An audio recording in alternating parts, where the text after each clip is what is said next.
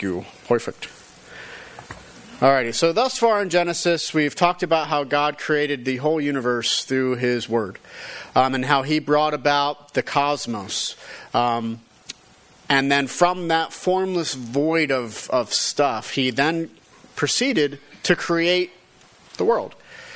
He separated the light and the darkness. He separated the waters. He brought forth plants and vegetation, the earth itself, from the waters. And then from there on, brought about the birds and the fish. Now today we're going to see the last 2 days of creation, and then we'll get further on into what all of that means together. So with the first verses today. And God said, "Let the earth bring forth living creatures according to their kinds, livestock and creeping things and beasts of the earth according to their kinds." And it was so. And God made the beasts of the earth according to their kinds, and livestock according to their kinds, and everything that creeps on the ground according to its kind. And God saw that it was good. The sixth day of creation receives the most information out of all the days. It begins with the creation of animals who live on the earth. The terminology is the same as on the third day, when God said, "Let the earth bring forth vegetation." From this, we see that there is a correlation between the third and the sixth day, as both deal with land. Vegetation on the third day, and then also the animals on the sixth day. There are three distinct kinds of animals mentioned in the text. Livestock represents normal cattle, such as cows, horses, etc. I guess horses might not be considered cattle. I'll ask David after this. Creeping things represent the smaller creatures, snakes, mice, lizards, insects, things that we all despise. The final is beasts of the earth, which represents undomesticated animals or wild animals, wolves, you think of bears, things like that, lions. Ultimately, while God says that the earth, to bring it forth, it is still God who does the creative deed through His Word. As verse 25 says, God made the beasts of the earth, the livestock, and everything that creeps. Thus, like the animals of the sea, we find that God is designing each animal found on the earth. The fact that there are kinds further shows the design aspect. With each kind, it's set into its boundary. We find this evident in things in genetics, and more specifically in DNA, how each animal has its own particular kind. It doesn't break out of that kind. As such, we find that animals are unable to mate with, let's say, other animals not of its kind, and that's partly what we see here. Their kinds are being created. The end result is that God declares His creative word to be good, and that's what we see throughout the rest of the days. Now we continue. Then God said, "Let us make man in our image, after our likeness, and let them have dominion over the fish of the sea, and over the birds of the heavens, and over the livestock, and over all the earth, and over every creeping thing that creeps on the earth." So God created man in His own image. In the image of God He created him. Male and female He created them. The final act of creation is humanity. Humans are the apex of God's creative work. They take the final spot, and while there are similarities with other creative beings, none of them are given the task, nor are they given the mark, so to speak, which humans are given. The first thing to notice, however, is that the way the text says, "Let us make man in our image." We all notice the plural here, the plural usage of our instead of my image, for example. The question is, what does it mean when the text says, "Let us make man in our image"? And now there are a number of different perspectives on it. Some believe that assuming Genesis was not written by a singular author, or that it means that it's a leftover piece of polytheism. This, however, seems unlikely, since Genesis 1 is very, very much against any sort of polytheism that we have seen.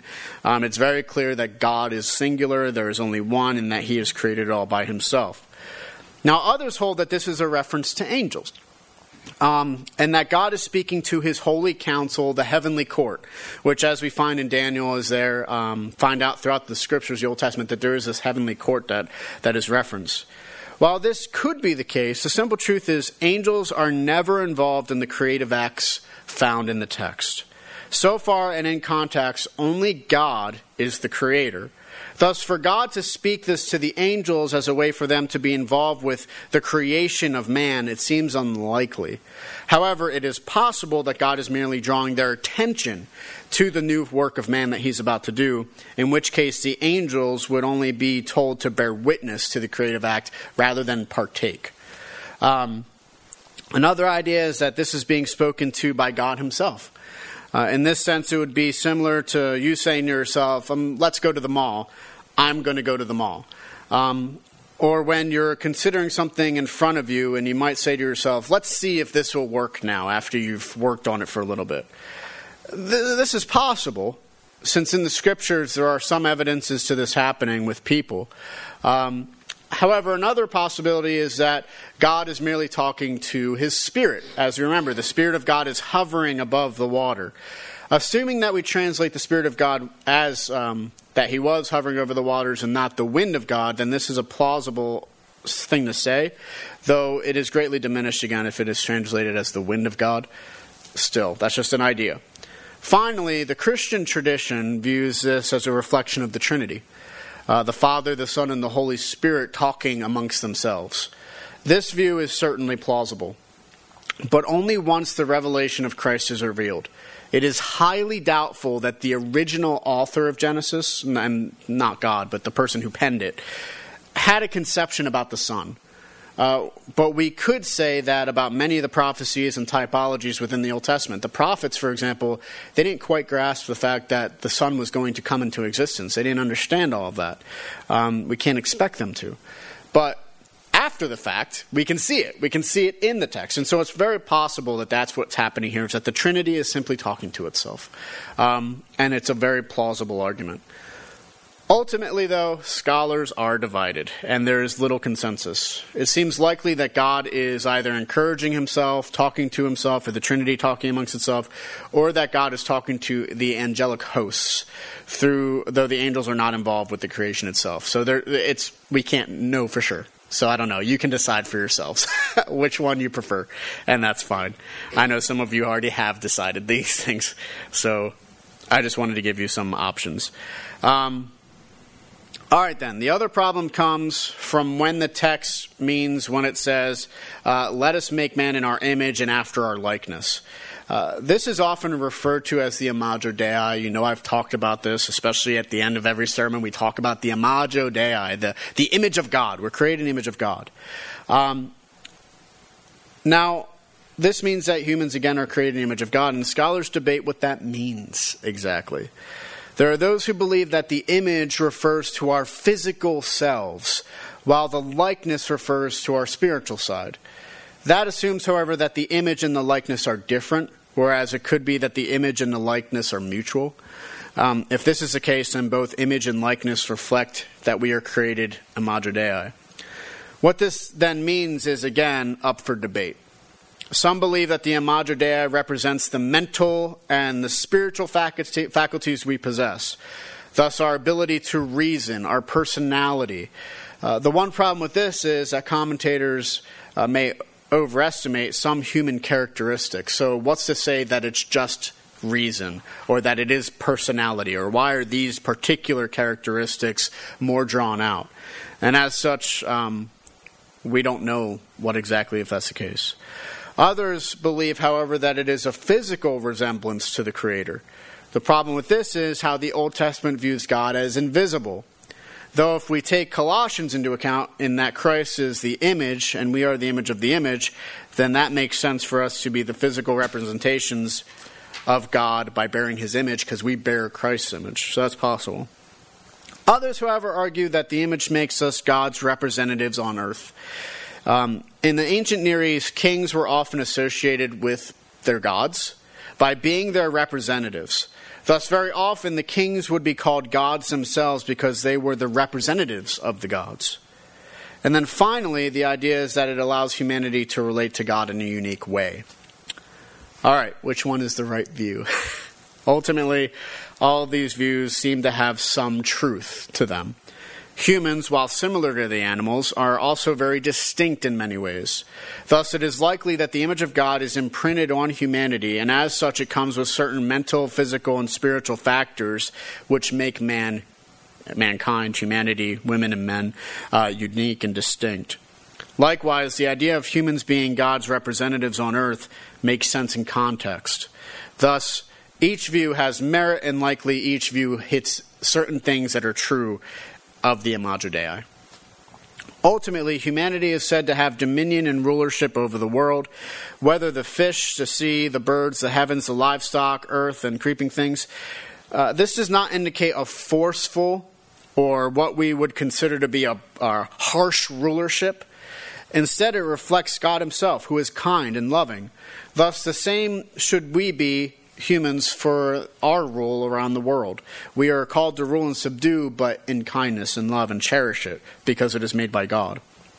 We finally receive another fact, and that is that man is created in the image of God, but it is not man as in males only. It's not just men, but humanity. This is seen further as male and female are both created in this way.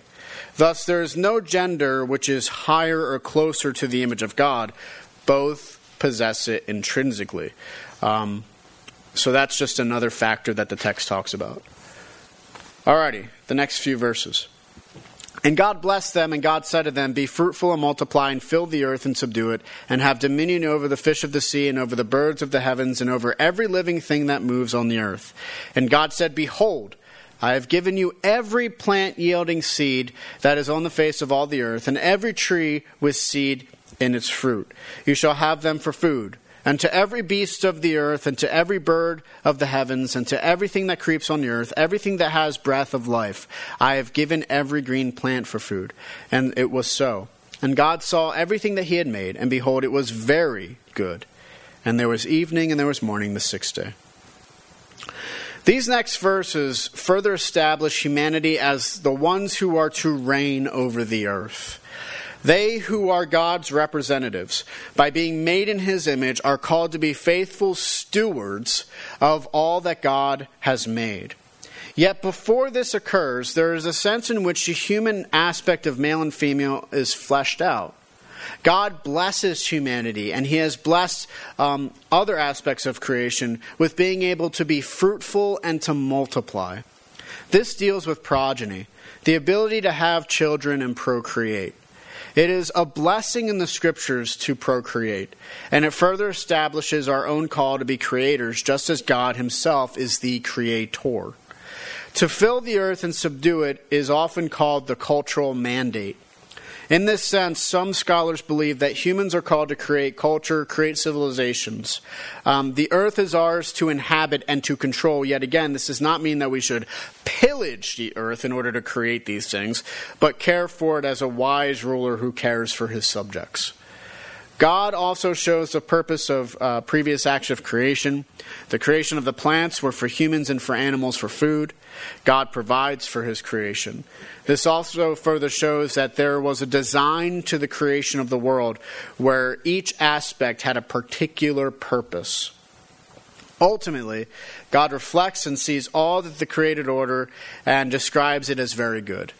Thus ends the sixth day of creation. Alrighty, final verses. Thus the heavens and the earth were finished, and all of the host of them. And on the seventh day God finished his work that he had done, and he rested on the seventh day from all of his work that he had done. So God blessed the seventh day and made it holy, because on it God rested from all of his work that he had done in creation. The seventh and the final day of creation now comes into focus. The first verse deals with the reality that all the creative aspects of the universe had been accomplished. Not only had the heavens and the earth, the physical properties of the universe, but also the host of them.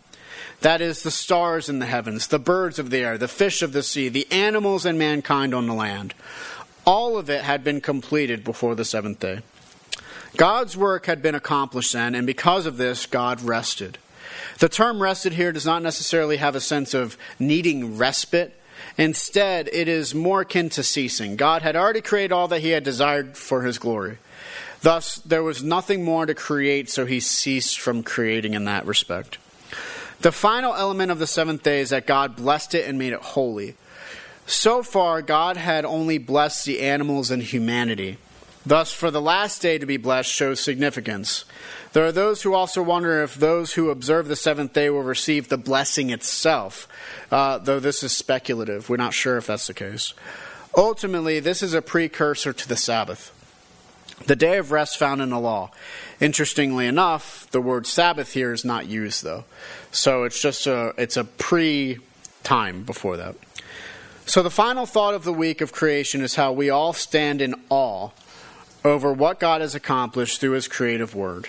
And then thus ends the creation story. All right. The main point of these verses are to close out the week of creation. Specifically, we find the conclusion of the creative narrative with the creation of the land animals and the highest order of creation, which is humanity who bears the image of God. From this, God finishes his creation and upon being well pleased, ceases from creating on the seventh day. Thus, we find the creation of the cosmos. But most importantly, we find this grand God who has purposefully designed the universe for his glory. And that's the most important thing we can get, is the fact that God has accomplished this. So now we come to the application points. And I love all of you so much.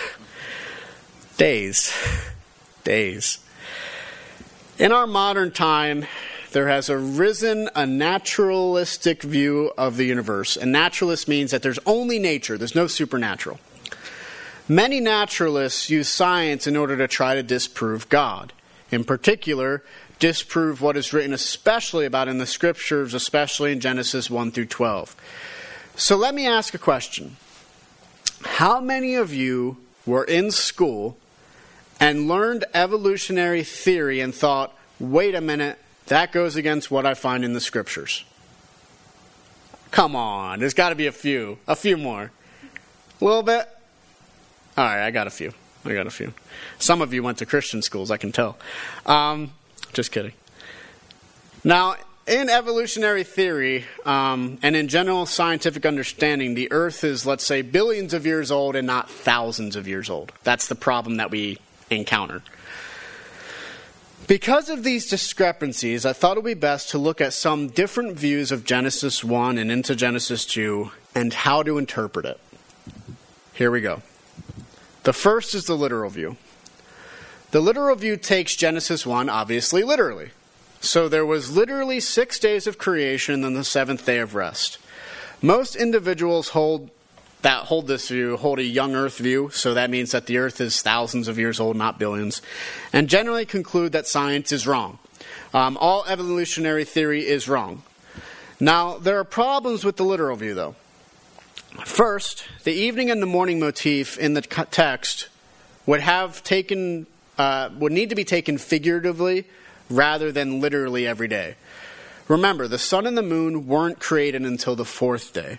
So the question is, how can there be a morning and an evening before that?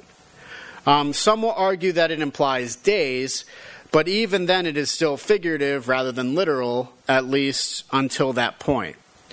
Likewise, there is no reason to take certain texts in the Old Testament as metaphor or figurative, or there is reason to. For example, the Psalms say that God is a rock. Is God literally a rock? No. God is not literally a rock. Well, obviously, he's not. It's trying to convey something about God's character, and as such tells us about God while not literally calling him a rock. The same could be said of Genesis 1, that it is purposefully being metaphorical. Still, though, despite some of the problems that we can see, the literal view is possible. But it is also to be considered inconclusive. So the next theory, the gap theory. This theory states that there was a time gap between verses 1 and 2. God created the heavens and the earth, and then there was billions of years, and then God continued on with the 7 days of creation. Eventually, then, God specifically worked on these 7 days of creation, forming the universe. The problem is that there's no evidence in the text that this is the case. It doesn't seem to flow like that. It doesn't say that there was billions or millions of years. It just says that it's happened. So it's possible, but inconclusive. The day gap theory. This theory holds that there is a gap between days. So God created the cosmos, and on the first day he separated the light and darkness, evening and morning, the first day. Then billions and billions of years later, the second day of creation occurred, and so forth. The problem is that doesn't appear anywhere in the text, as they seem to be consecutive days. So it's possible, but it's inconclusive. Now there's the day age theory. This is the view that each day itself was an age. Thus, when God created the light and separated the light from the darkness and formed the day and the night, it took millions of years to accomplish. This is possible since the word for day used in the text can be used to describe an extended period of time rather than just one day. It would be like, let's say, if we say, in the day of Abraham Lincoln, we don't literally mean one day. We mean there's a lot of days in the days of Abraham Lincoln, or during that time period. Now, the problem is that the text seems to imply that it is to be taken as a literal day. That's the way that the text is supposed to be implied. It looks like it's supposed to be a literal day. There was evening and morning the first day. There was evening and morning the second. So, it's possible, but it's also inconclusive. The framework hypothesis, and this one is probably the most well-known one within a lot of biblical scholarship. And the most well-known version of this theory is that the text is not literal, but specifying particulars. In this sense, the first day through the third day all represent the creation of dominions. And the fourth through the sixth days represent the inhabitants of the dominions. Thus, day one, it is light and darkness. And then on day 4, it's the sun, the moon, and the stars. Day 2 is a separation of the waters and the creation of the firmament or the heavens. And then on day 5, it's the creation of the sea creatures, which go into water, and the birds, which fly in the heavens. The 4th day is the creation of the land, and then the 6th day is the creation of the animals and the humanity that lives on the land. Now, the problem is that we can read this into the text. One could just as easily argue that day 2 goes with day 4 instead, and that day 3 goes with day 5 and 6. Thus, there's no great consensus on the matter, so it's possible, but ultimately inconclusive. The next one is a newer one that's come out recently, functional creation. This idea is actually gaining a lot of steam in a lot of different circles. And basically the argument is that it is not at all meant to be historical per se. Instead, when the days are mentioned, it is merely God naming the function of each item. Thus, the light and the darkness were already there, but they were told their function on the first day, and the same throughout. And that's the same again for everything else. This would allow for something like evolutionary theory to have occurred during the time before we are told the function of each element of creation. The problem is that the text doesn't really seem to imply this is the case. Likewise, it seems strange that this would be the case since it implies humans and animals, etc. It would imply that they didn't have a function before that happened. So they existed, but they didn't have function. So this view is possible, but it's inconclusive. Now, Hebrew myth. Since they were in Egypt for generations, they would argue that they could have taken Egyptian myths and given them better theological undertones. In this, the goal is not to worry about the physical understanding of the universe, but to focus on the spiritual, religious, or theological understanding. This could make sense as it would not focus on the creation, but the creator, understanding him more. The problem? There's little evidence that the myths are found in Egypt. Likewise, one can find parallels literally with anything in the scriptures. There are parallels, for example, with Jesus, and they'll say that Jesus is like this Egyptian deity. You can make a parallel with anything. There's so many different polytheistic views that you're going to find lots of parallels. And so, because of that, there's no conclusive evidence that this is the case here. So, again, it's possible, but inconclusive.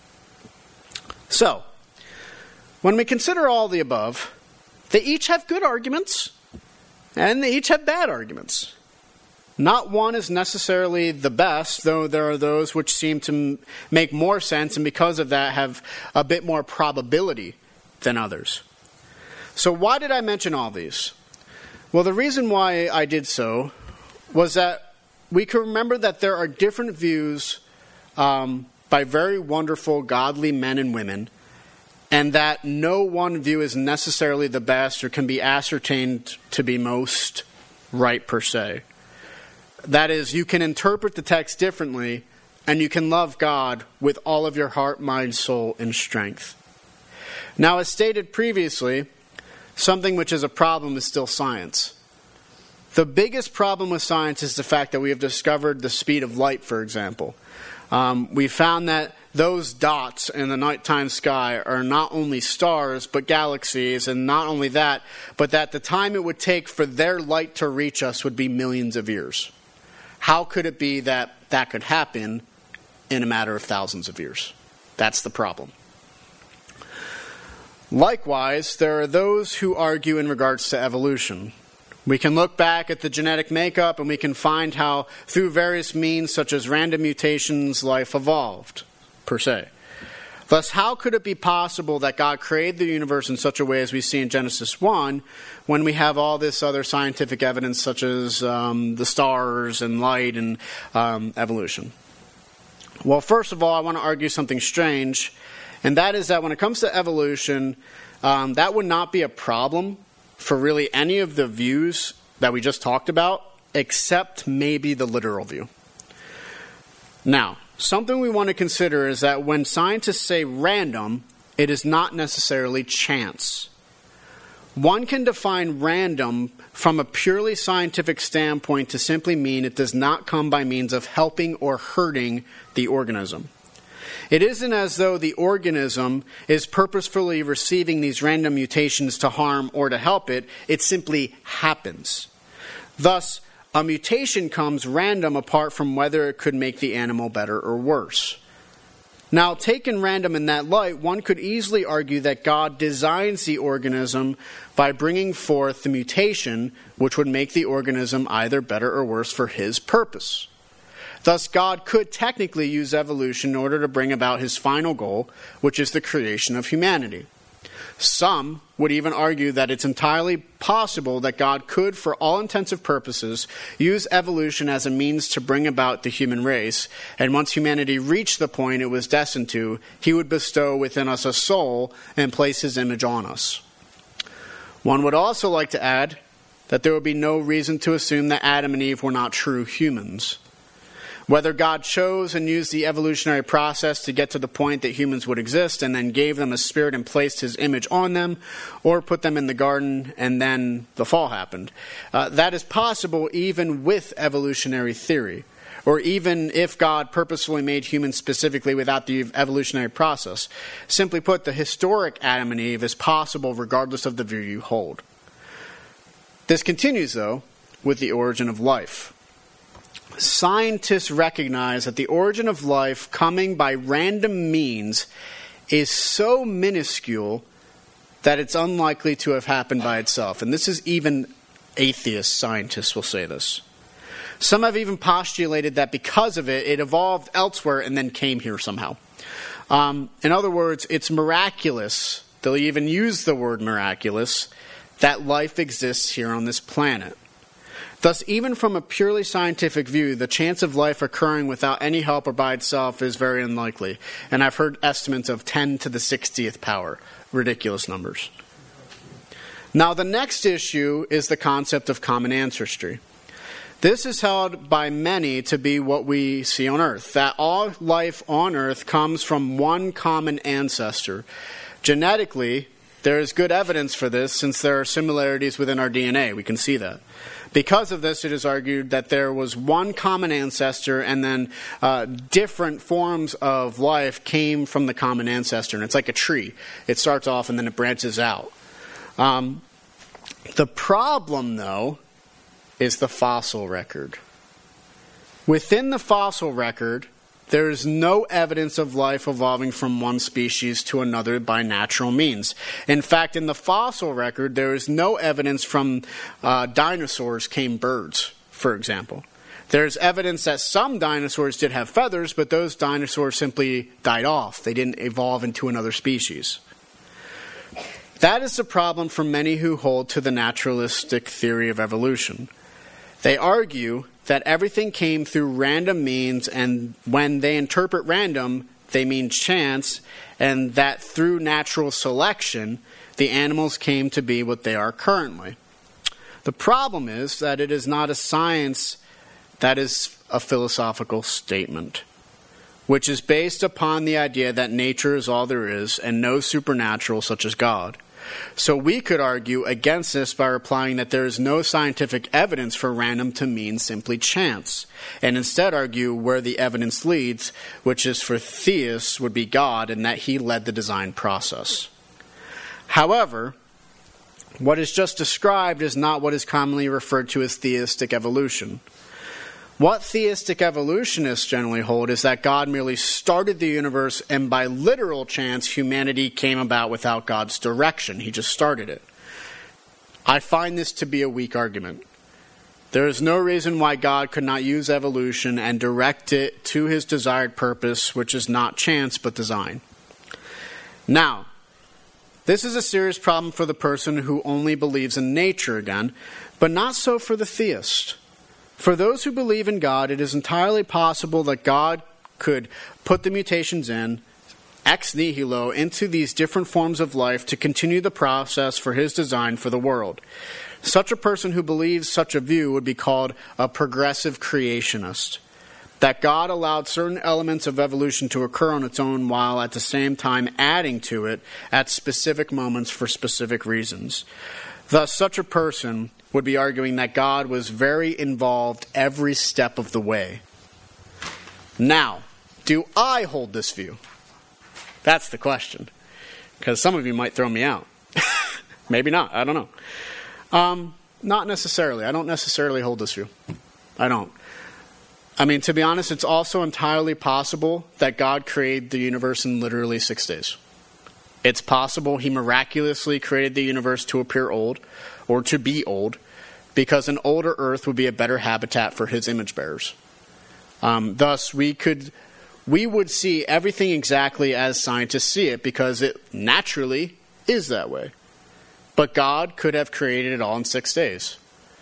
The question would be, could we go back and witness the creation or not? One could argue both ways. In one sense, maybe we couldn't go back and see it, but we can only see the result of his special creative works. On the other, maybe we can see it and what it would be like. Again, all of this is up in the air. All I'm saying is it's possible. It's possible. It's possible to interpret Genesis 1 and understand evolutionary theory in light of such an interpretation as not being incongruent, and then it's possible to interpret it literally. And something I just thought of, and I thought about it, and I didn't write it down, but we're going to have to pause there, Pat. All right. Whenever I read about Genesis and the miraculous making of the universe, do you know what I never hear? Jesus. What am I saying? All right. Jesus and his miracles. These things are done miraculously ex nihilo. Consider, for example, the feeding of the 5,000. Jesus takes the bread, takes the fish. What does he do then? Blesses. What does God say in Genesis 1? He blessed them, saying, "Be fruitful and multiply." Jesus, in the gospel narratives, takes a few things and multiplies them. Now, do we see, for those bread that's being multiplied, do we see it being planted, the grain that needs to make that? Do we see the rain falling on the plants? Do we see the crop rising? Do we see the threshing? Do we see the bread being made after it's threshed? No.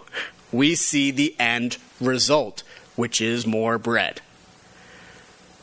The argument I'm saying is that God could have simply done the creation in the same way. We see the end result, nothing more. It's possible for God to create everything in literally 6 days that we see now. It is entirely possible. It makes sense, especially when you consider the miraculous works of Jesus Christ. How he can simply say, Lazarus, come out. How does he say, Lazarus, come out, and then Lazarus rises from the dead without being touched? It's a miraculous work. Creation itself is a miraculous work. It is something that is beyond humanity, by definition. We see the results. That's all I know. I cannot tell you otherwise. I don't know. And so because of that, we have to remember that it is that. It is a miraculous working. It is God supernaturally doing something within the created order.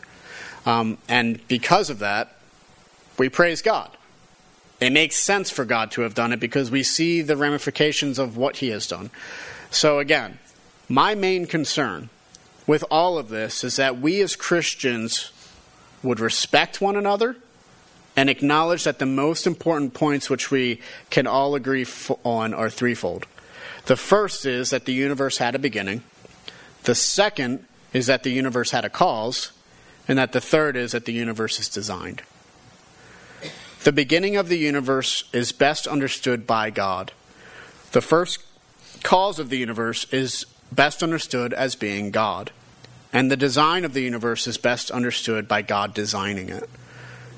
We as Christians can disagree on our interpretation of Genesis, but those are the most important three things that we can all agree on, is my point. Far too often, young earth creationists and old earth creationists, they point their guns at each other, when in truth they should be both fall into one group, which is that we're all part of intelligent design. The real issue isn't with each other. The real battle is against the view that nature is all that there is. It's against that view that we all need to argue against, not against each other as vehemently as we do. So the end point, I think it's inconclusive. There are different views, and that's all right. It's all right that that's the case. One day, we will know much more than we do now. For example, in the future, scientists will always argue this. They'll say, in the future, we'll find, that fossil that'll show us that evolutionary theory is 100% right and it's all chance.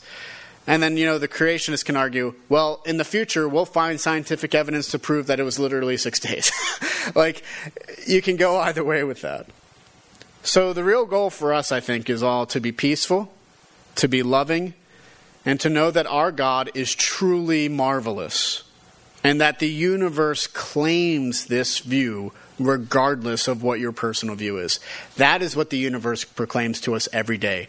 Your God is incredible, and you know him through his son Jesus.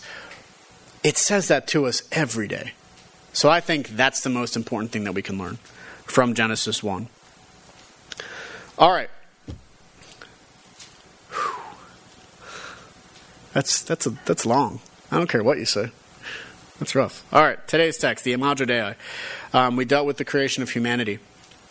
Of all the created order, the creation of humanity is the most significant and the most important. When we consider the universe and we consider the stars of the sky, the earth itself, the magnitude of all the created order, it can surprise us to consider that we, you and I, are the most important of it all. Out of all of it, you and I. Now, before we go too far, we don't want to say that this is that we should become conceited. Simply put, we are still created. It is not as though nothing else is good or beneficial, but instead all the created order is called good because it is good as made by God. However, we should also consider that humanity, it does have a high status in design. This higher status is made manifest in our relation to God. We are, as the text says, created in his image. Scholars note that this image does not make us God. Instead, it is like the tabernacle during the wilderness period. The tabernacle was said to be an image of the heavenly tabernacle. And we find the same thing in Hebrews about the temple. The temple on earth is just an image of the temple in heaven. So it is with us. And in Colossians, when we talked about it, we learned that Christ is the image himself, and we are the image of him. Still, the question is, what does that mean? As we noted, there are many different ideas which have come through church history and Jewish history to try and describe what exactly it means to bear the image of God. And again, personally, it seems that all the above points we talked about hit the truth in some way. We bear the image in our personalities, in our attributes, in what we are called to be and do as God's representatives here on earth. Likewise, when we consider the term image, again, it's similarly used as another term in the Old Testament, as an idol in the Old Testament. And that might add to what we see. As we know, idols, they're forbidden according to the Ten Commandments.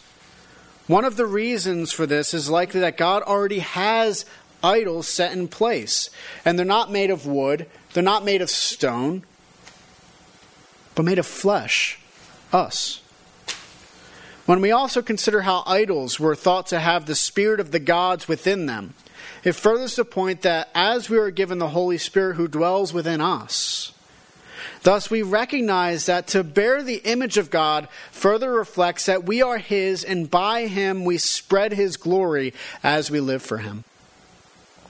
Now right away we should begin to see something, and that is that this then means that you and I are special in relation to God as his image bearers. It reminds us that we have a responsibility to fulfill what he has called us to be, to subdue and have dominion over the earth, to be rulers of the earth, which reflects the heavenly ruler, to take care of the earth, to cherish all that God has made. This is a stark contrast to what we see in the pagan religions, and even further a starker contrast to what we see in our own society. In pagan religions, it was not every person who bore the image of their gods, but for them, their kings and their rulers alone would bear the image, and all the others would be subject to them. Thus, if we weren't kings, if we weren't rulers, we did not bear the image of the gods. Likewise, this goes in further contrast with pagan religions in regards to human creation. For the majority of pagan religions at the time, humans were not created with dignity. Instead, they were created in order to do the work so the gods wouldn't have to do it. They were little more than slaves for the gods. They were used by the gods.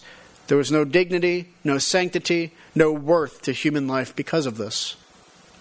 In our own society, we see much of the same idea going on. The difference, however, is that in our society, because humanity is nothing more than a chanced, evolved animal, humanity does not have any inherent dignity, sanctity, or worth at all. It should not surprise us that when the Judeo-Christian view of humanity started to decline in the 20th century, we saw the rise of fascists such as Mussolini, Hitler, Stalin, and General Mao. If humans have no intrinsic worth or value, then they are able to be expendable, cast aside as means to whatever tyrant's ends. Thus, the doctrine of the Imago Dei is as important today as it has ever been. As we continue to see in our own societies how human life is far too easily taken for granted, it is our responsibility to speak loudly that each and every human life has dignity, sanctity, and worth. It is our responsibility to remind each other and others that according to the Scriptures, humans have a high calling, that we are image bearers of God Most High, and we fulfill that calling when we reflect Jesus Christ, the visible image of the invisible God. Don't let the world try to tell you otherwise. Don't let the world tell you that you're worthless. Don't let it continue its naturalistic assumptions about each of us. The truth is, we are all blessed with the image of God. Every single person from the womb onward bears the image of God. So while we can discuss this whole concept and put it on the table of discussion, what we cannot do is let it remain on the table. Instead, be reminded of it yourself. You personally, you have worth to God. You have worth in the world, and this worth is founded on the fact that you bear God's image. This brings us full circle. For in Genesis we find the creation of the universe, and yet as marvelous this universe created is, it is you, and it is you, and it's you, and you, and you. It's all of us. All of us, your friends and your family, your neighbors. It is us. We are the pinnacle, the high point, the masterpiece of creation. So again, remember this. Remember, you have a high place in the natural order, and it is not something small. While the pagans believed it was only for royalty, Genesis says it belongs to each of us. Don't forget it. For by it we will remember that we are created for a purpose, and that purpose is to marvelously bear His image. Now, naturally, this leads us to the gospel, and right now we're still in Origins. We're going to be in Origins, guess what, the next few weeks. But as it is, in the origin story, we can begin to see this sense of, wow, our God is so incredible. And also the fact that, wow, you are incredible because you're incredibly made by a creator who is wonderful. And so because of this, because we bear the image of God, we have this sanctity, worth, and dignity to each and every one of us. That there's not one single person who doesn't have that. And that's why we should be people who desire justice. Why we should be people who desire to glorify God by bearing with one another in our burdens. To love one another, to rise together with other humans. And to also recognize that anyone who is in sin can be redeemed. But that's the problem. Is that the problem happened in Genesis 3, which we're going to get to in a few weeks. And that's the fall. And how the fall has direct ramifications for all of us. And that because of the fall, we all sin. And we all still have the image of God imprinted on us. But at the same time, we sin. And we deserve justice. And we deserve judgment. A lot of people wonder, how can a loving God send anyone to hell, for example? But they never ask the other question. How could a loving God send anyone who is so unworthy to heaven? That's another question to ask. And that's the problem that we have. Until Jesus comes. And then when Jesus comes, the word that we're talking about in Genesis, the word of God himself is made into flesh. And he comes and he bears the light against the darkness. And he separates day and night. And he says, I am the way, the truth, and the life. And he is. Because through him he lived, he died, and he rose again. And then through his resurrection, through all of these means of who he is, we can partake of the glory of God. And we are redeemed from our sins. Thus, humanity has two options before us. We can either follow Christ, give all of our burdens over to Christ, recognize the greatness of Jesus Christ, or we can choose not to. For those who do, there is eternal salvation, there is glory, there is love. For those who do not, there is judgment. So as we continue forward in the Genesis narrative, and as we continue to consider all of these different possibilities of what it means and how we are understanding it, let's not forget the wonderful God who created it. Let's not forget about the wonderful God who designed so much more than we give him credit for. Because all this world is a beautiful design. Each one of us, we're all beautiful design. And when we're redeemed, that beautiful design comes through. So, let us pray. Father, we thank you so much for what you have accomplished through the creation of the universe, through your Son, Jesus Christ, who redeems humanity, who redeems the highest order of creation, and how that trickles down into the rest of creation as well, because we can then live for the glory of God, for you. So, Lord, as we continue forward, we ask that you would continue to bless us, that you would continue to grow our hearts and our minds further into the image of your Son, Jesus Christ, and that we would seek to honor and glorify you with all of our lives. May you alone be praised for all that you have accomplished. In the name of your Son, Jesus Christ, we pray. Amen.